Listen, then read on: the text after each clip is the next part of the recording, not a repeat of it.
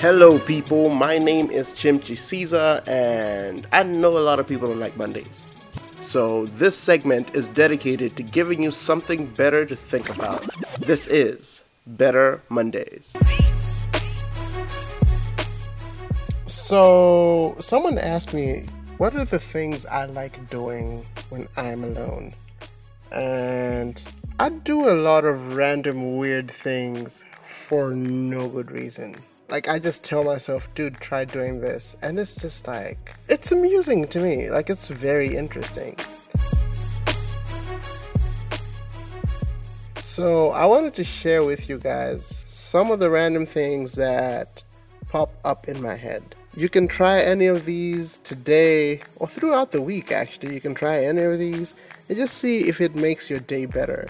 So, yeah, here are a bunch of random things that I've seen online or somewhere or just thought about that I ended up trying. So yeah, let's go. What's the closest book to you right now? Some of you might be reading a book and it's like in your bag or something like that. Like, find the closest book. Like, it might be a book your friend is reading and it's on their desk, okay? If it's the closest book to you, pick that up. You might be in the library, whatever book is closest to you. Okay, now here's the thing. Go to page number 73, all right? Page number 73, the first sentence on page 73 describes your love life. So, what does page 73 say? Or you can try this one. This one is like much easier. Write your name and then figure out what other words or phrases you can make with the same letters in your name. One of my other favorites is like, so I'm right-handed. So sometimes I try to see just how limited my left hand is. Like, I'll just be there, like, okay, let me try this. Can my left hand do this? Can my left hand do this? So yeah, try finding the limits of your weaker hand. Just do it. Then there's this one, and this one is a bit tricky, but try and figure out which foot you start with when you're walking. Just get up, stand straight, and then try walking. Just figure out which foot you start with.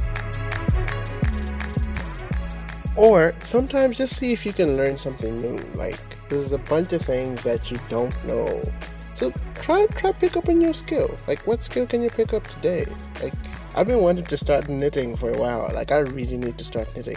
If you know how to knit and you can teach someone how to knit, holla at me. I need to learn how to knit, okay? So hit me up, my knitter. Hit me up, my knitter.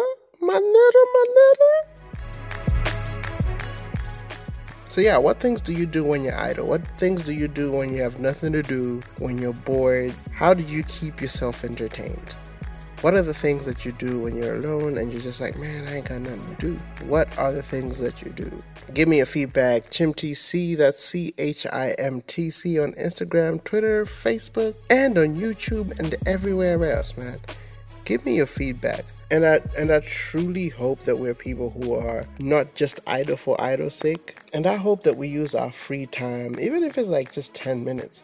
I hope that we use it for either productive things or just basic things. But we're not out here just doing the most and doing bad things. 1 Timothy 5:13 says, they learn to be idlers, going about from house to house, and not only idlers, but they're also gossips and busybodies.